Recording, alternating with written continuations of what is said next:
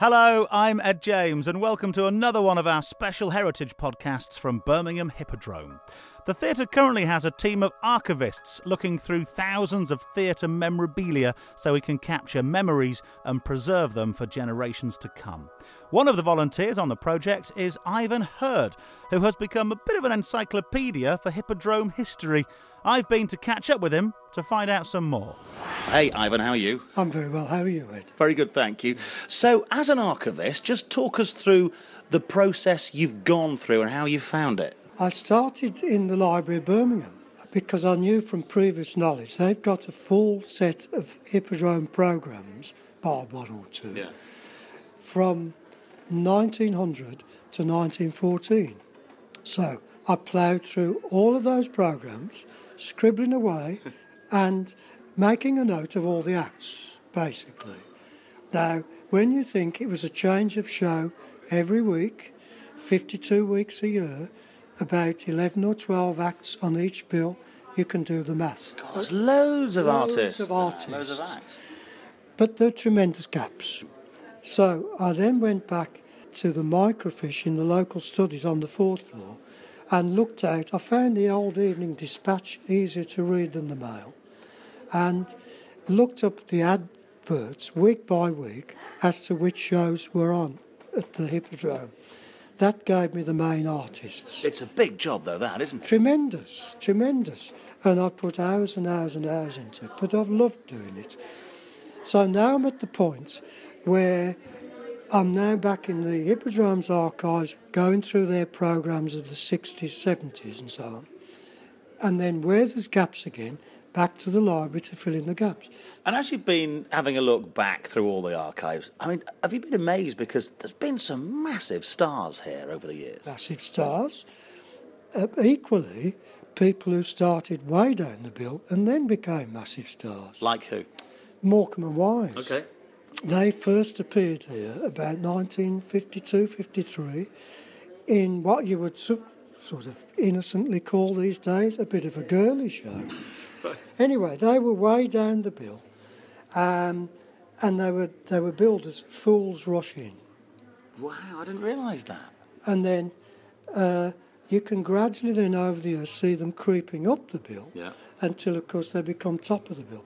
Now, Bruce Forsyth first appeared here about 1957, way down the bill. Then he went on as compere of Sunday night at the London Palladium, and within a year or two, he was top of the bill in a show called I'm in Charge. Des O'Connor, the same.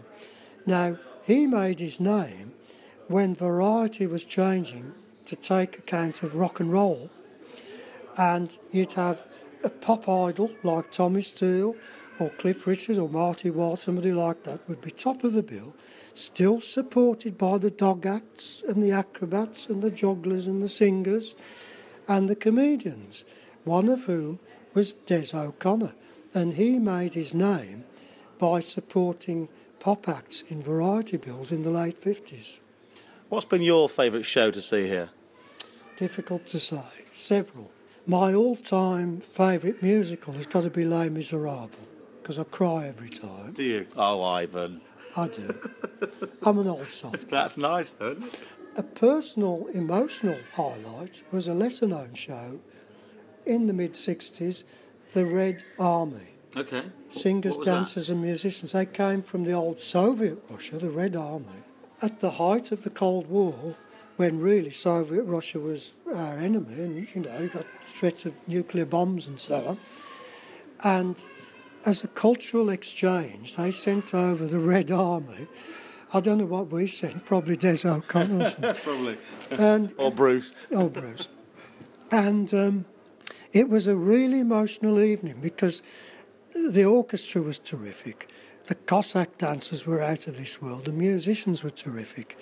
And there was so much goodwill flowing backwards and forwards across the floodlights. It was amazing. That was quite an emotional show, but not many people would remember that aspect. So I imagine you found out some weird and wonderful things as you've delved into the archives. I certainly have it. Very weird and wonderful. One of which was in May 1904, when, of course, it was operating as a music hall. And on the on the bill was a 5.5-year-old boy billed as the Fat Boy of Peckham. He was then weighing over 11.5 stones, gaining 1.5 pounds per week in weight. We haven't discovered what he did. Presumably he did a bit of a song or a dance or something. That's got to be one of the weirdest things. But also, they were very fond at that period of having wrestlers and boxers as part of the bill. And the wrestlers would challenge any gentleman in the audience to go, say, 5 or 10 minutes round with them on the stage, and if they did, they'd give them a £5 or a £10, which was a lot of money. A lot in those days, yeah. But there was another famous case in that pre-First World War period where a strongman came. That was another popular act, the strongmen, and they challenged anybody who could lift a 250-pound bag of flour. If they could, and they were the only one to do it, by the end of the week, they had the bag of flour. That's a great prize. Great prize. But, you know, people were poor then. This was a working-class area that the theatre was situated in. There was a hell of a lot of loaves and cakes they could make out of that. But so it really was all sorts in the early days? Absolutely all sorts. Every animal imaginable has appeared on this stage. Fighting crocodiles. Really? Yes. And then from the 20s onwards, right up really until the 60s, every so often a full-scale circus would come to town, to the Hippodrome, with everything. Lions, tigers, elephants, polar bears, monkeys, everything.